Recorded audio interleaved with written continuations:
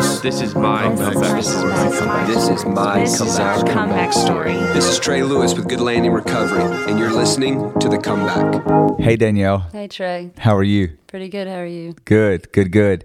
If I were to give a title to today's podcast, I would call it Addiction and the Church. Now, let me say something that in no way or no means that I ever want to put the church in a light that would have somebody scared of it or not wanting to go to church.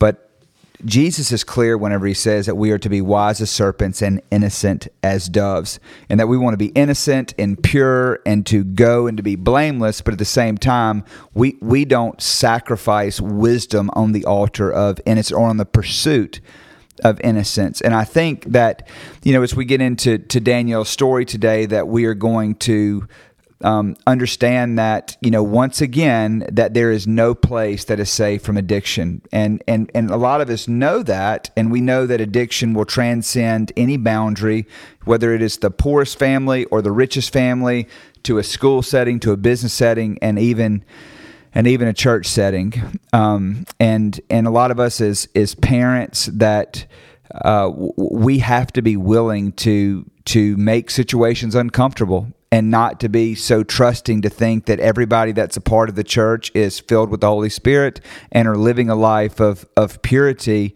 to make sure that our kids are safe and to make sure that, the environment is there so that people really can grow in God. And us that have been called to, whether it is to parent or to be leaders, that we have to be really, really comfortable at making situations uncomfortable, because we live in a world where, I don't want to sound so pessimistic, but there really is not a safe place. I mean, you just, every time the next headline comes out, you're just thinking, I didn't think that it could get any crazier. I didn't think it could get any weirder. I didn't think that the one thing that I thought was off limits and safe, is now a potential threat. And so, with that comes a great responsibility to all of us that lead. And I think that your story is just going to, it's really going to demonstrate that, but also God's redemption and His ability to be able to make something so beautiful out of, no matter how bad the story is. Danielle and I have known each other for quite some time now. Yeah. And she works at Good Landing. She is also a friend of mine and loves the Lord and just an incredible person. And she has an incredible story. Danielle, will you share with us? Yeah, absolutely. So I was first introduced to addiction when I was 7 years old. Found out that my mom was suffering with an opiate addiction. What I did not know for a long time is that there was some extensive trauma that she had walked through and never was able to deal with it. And so for many years, I saw my mom battle with trying to get clean, having the courage to open up when she was struggling. My parents are actually pastors, and so we were very involved in the church. I think I was at the church more than my house. Slept many nights on Sunday nights in the pews when church was going on. But it was very tough for my mom as a pastor's wife to be on stage and to be able to encourage church people and not feel like she was going to be judged if she opened up about her own struggles. It was really hard for her to help other people through theirs and feel like they're going to judge her. Yeah. And that's the case too. And just we can drill right there. I mean, I think with church people in general, you live in a glass house, but there's also this appearance of you can't have any struggles. And if you're up there preaching and you're teaching and you're in leadership, then you're perfect. Yeah. And oftentimes, I mean, especially whenever you find yourself in, certain organizations where there's not really a safe place, there's also oftentimes a stigma to go and get counseling. Like, why are you not spiritual enough? Why can't you just go to the altar on Sunday and have them lay hands on you and pray the thing away?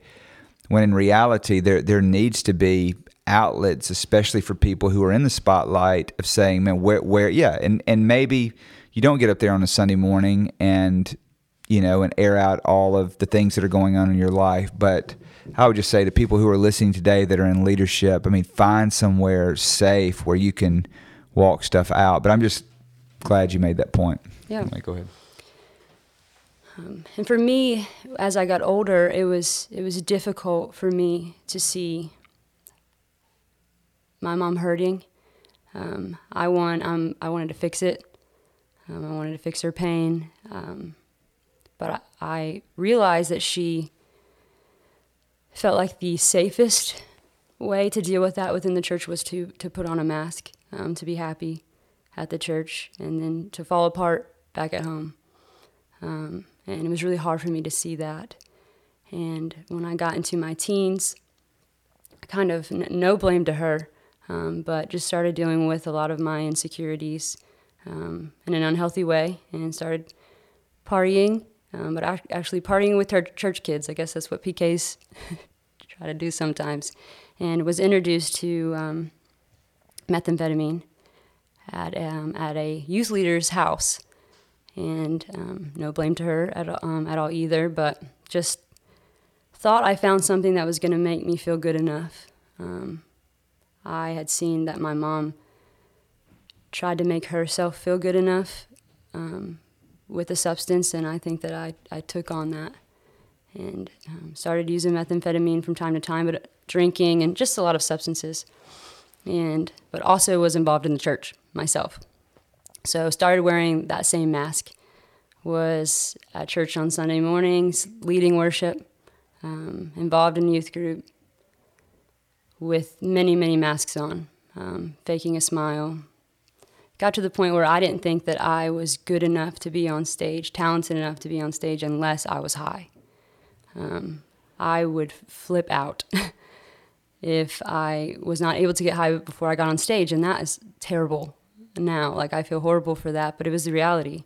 I'd kind of seen that laid out in front of me, that almost worth was in some man-made substance and not in God. And I would be on stage and tell people that it was from God, but in reality I was getting high.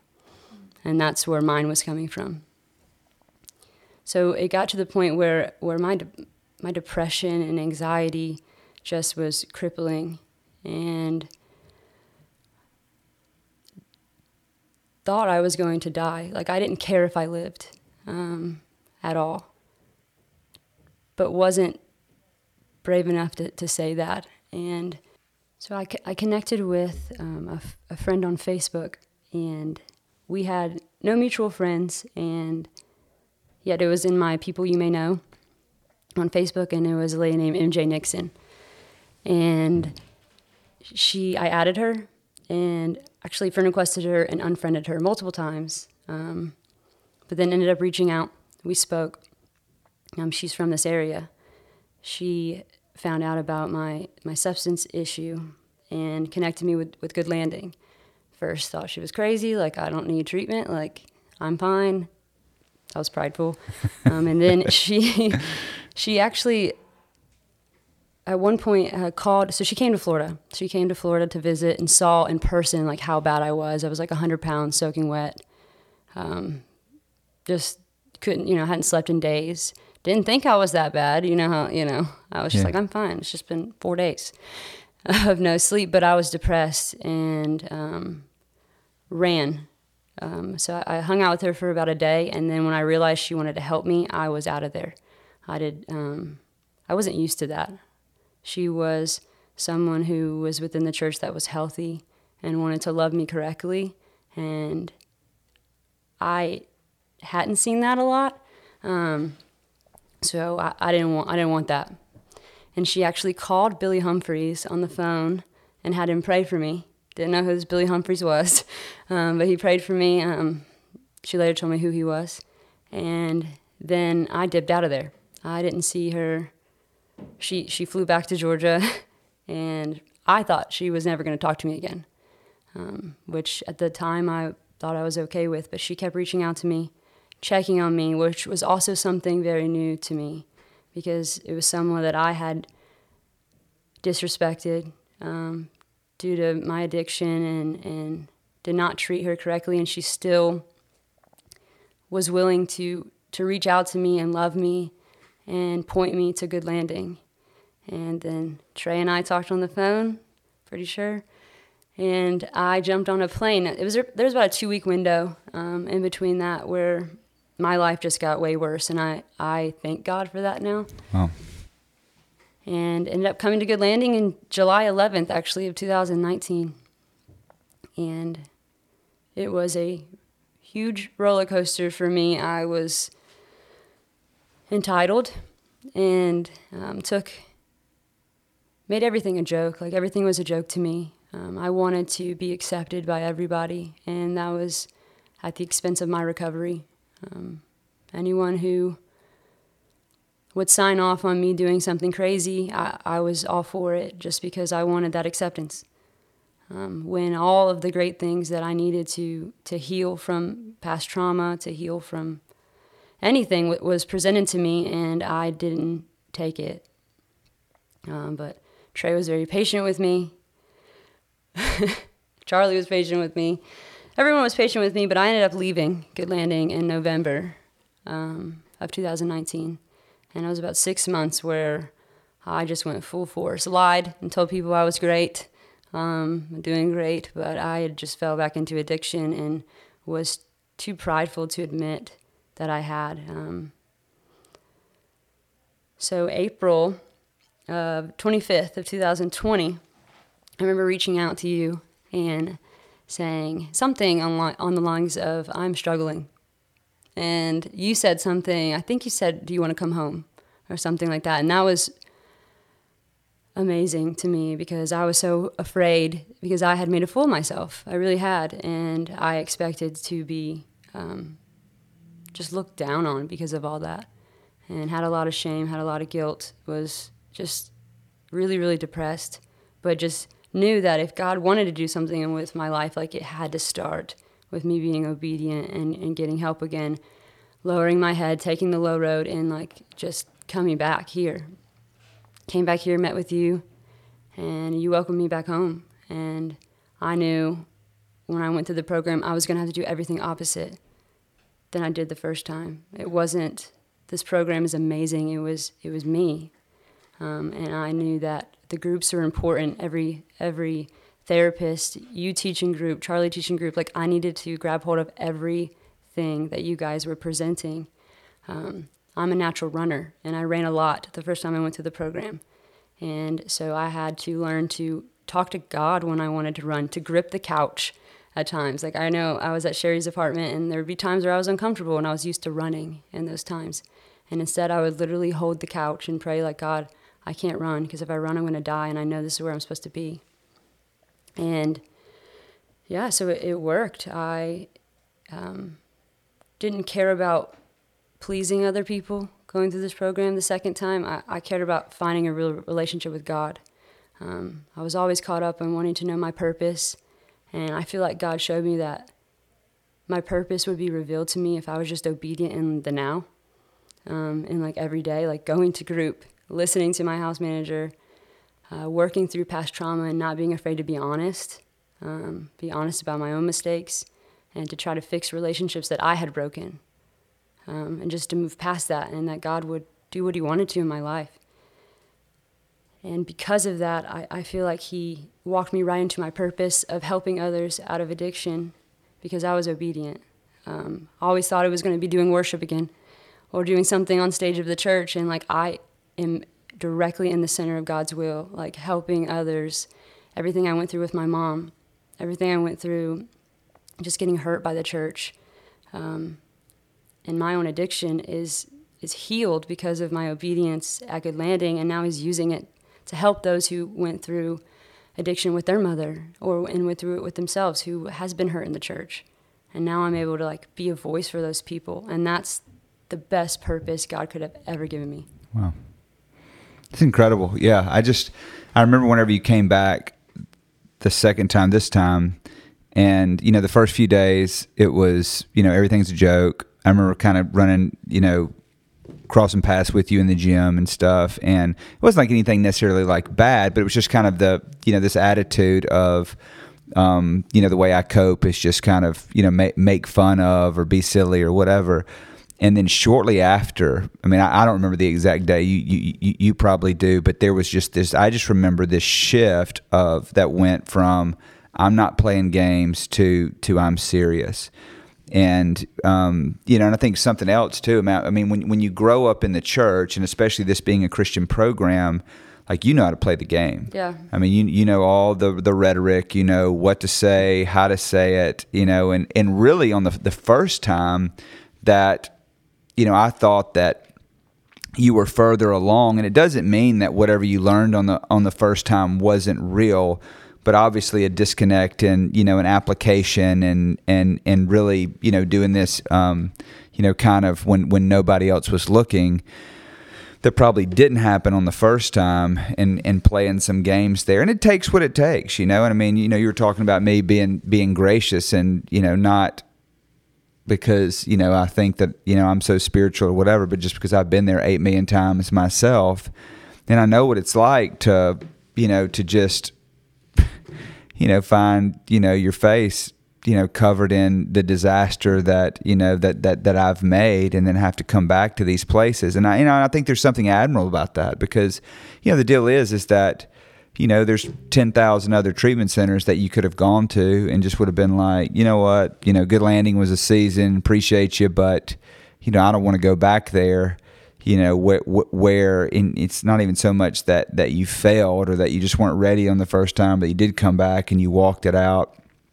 And then watching you go into a staff position, and the thing is, I feel like we're similar in this, is that it takes me a while before I get comfortable. I was thinking about, like, even whenever the whole COVID thing happened, I was so unsure of, do I call it COVID-19? Do I call it coronavirus? Do I not even say it? Just, it's stupid stuff like that, that just takes me a while before I'll get comfortable in something. But I've watched you, even whenever you, started, helping out with some of the administrative work around here, that you wavered, and then all of a sudden I look up and then you're just killing it. Like, you've just taken over the department, and you're doing so incredible, and just how you'll come in and own something and give it your all, you're faithful, consistent. But something I really want to kind of circle back to is, really from my intro, and then also from part of your story, is that you get introduced to methamphetamines by somebody working in the church. How old were you? I was 16. You're 16 years old, Mm-hmm. and this is a 35-ish year old female youth worker. Yes. I mean, like, look, can we just talk about that for a second? Yeah. Well, I mean, what was that like? So I considered her a mentor at that time. Probably didn't use that word. I was 16. But she was in the church and one of our youth leaders, and we were in... She like support staff, or was she like the key leader? She was support staff. Yeah. But to a 16-year-old, they're all, important. And so she started inviting the youth over to her house on Friday nights for get-togethers. It was supposed to be, I mean, I would think parents would think that would be a safe environment for your 16-year-old to go on a Friday night instead of a friend's house to a party. Sure. So there was no other parents there, and we started doing that a lot, going there on Friday nights, and it quickly became an actual party, like every weekend, sometimes weeknights. My parents really didn't question at first where I was going, because they knew the lady, knew she was a youth leader, trusted her. Was this at your parents' church? Yes. Yep. Wow. Mm-hmm. And she started wanting to be our friend, be involved in the get-togethers, buy alcohol for us. And Didn't start off this way. no, it didn't start off the way. It started with just kind of just hanging, a safe environment to go to, and on a Friday night when others were going to parties. And then it just quickly spiraled to worse than the parties that I'm not allowed to go to at that age. Mm-hmm. Not exactly sure how she. She have like a history doing dope or something, or she get like delivered out of that at some point? She just started hanging with guys in like their 20s and stuff behind her husband's back. And Oh, so she was married. yeah, she was married, had 3 kids, was a school teacher in town, a small town in Alabama we were in. And she got pregnant at a young age and never experience that Sowed the wild oats. according to her, and decided to experience it with the youth group. Yeah. And I mean, it became much worse for her in the end. She spent 4 to 5 years in prison. And I knew about that for a long time. I knew what she was doing for a long time. But again, at 16, 17, I shouldn't have to tell on my youth leader. Yeah. Such a hard spot for Yeah. 16-year-old. Yeah, so that's how that happened. Yeah, it's interesting too, and I just, it's just so important, hearing from the perspective of a dad, also hearing from a perspective of somebody that has done all of the crazy stuff that I've done all the hard drugs and everything. But navigating of where, you just think, okay, this is somebody that we've vetted. They're a school teacher. They're already trained, probably has an advanced degree, is like, that's what they do for a living. And you're thinking, oh my gosh, and they're a part of the church. I mean, there was no other way she would have gotten plugged into the youth group. And then at 16 years old, what you would think would be this super safe place that, gosh, my daughter Danielle could be, out at all these parties or whatever, your parents are thinking, you're just thinking like you're winning. Like my kid is asking to go and hang out with the youth leader while all of other friends are going to get drunk, and then all of a sudden, Boone's Farm and Natty Light, become child's play to the fact that this 35-year-old is now introducing you to methamphetamines, which would then, really for, about a decade of your life would dominate and cause all kinds of issues. But the church still is an amazing place where God redeems and restores in a safe outlet, but we've also got to be careful that whenever we see the signs that, something that, seems bizarre, that is parents, and especially as leaders, even ministry leaders that would be listening to this today too, that if you see something off with your youth director, in light of all of the things that we see happening in the media, and whether it be youth pastors that compromise or whatever it might be, that we've got to be willing to go in there and say, hey, there might not be anything going on, but whatever this is right here, like, we're going to call it out, because, you could, the consequences are devastating if it is something that's going on.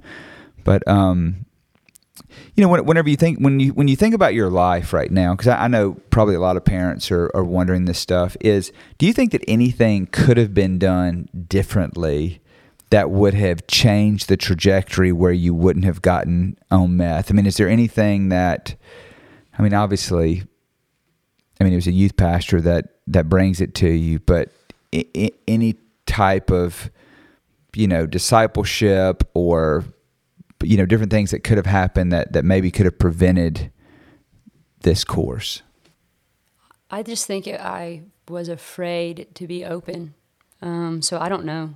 I don't think so. Yeah. Because I put that on me, that I was so scared that I was going to be judged. Just like I saw my mom cry so many tears at night at our home, knowing that she wanted to be better, but just was so scared of the rejection. And I don't know if it was my fault for thinking I was going to be treated the same, but I didn't want to find out if I was or not.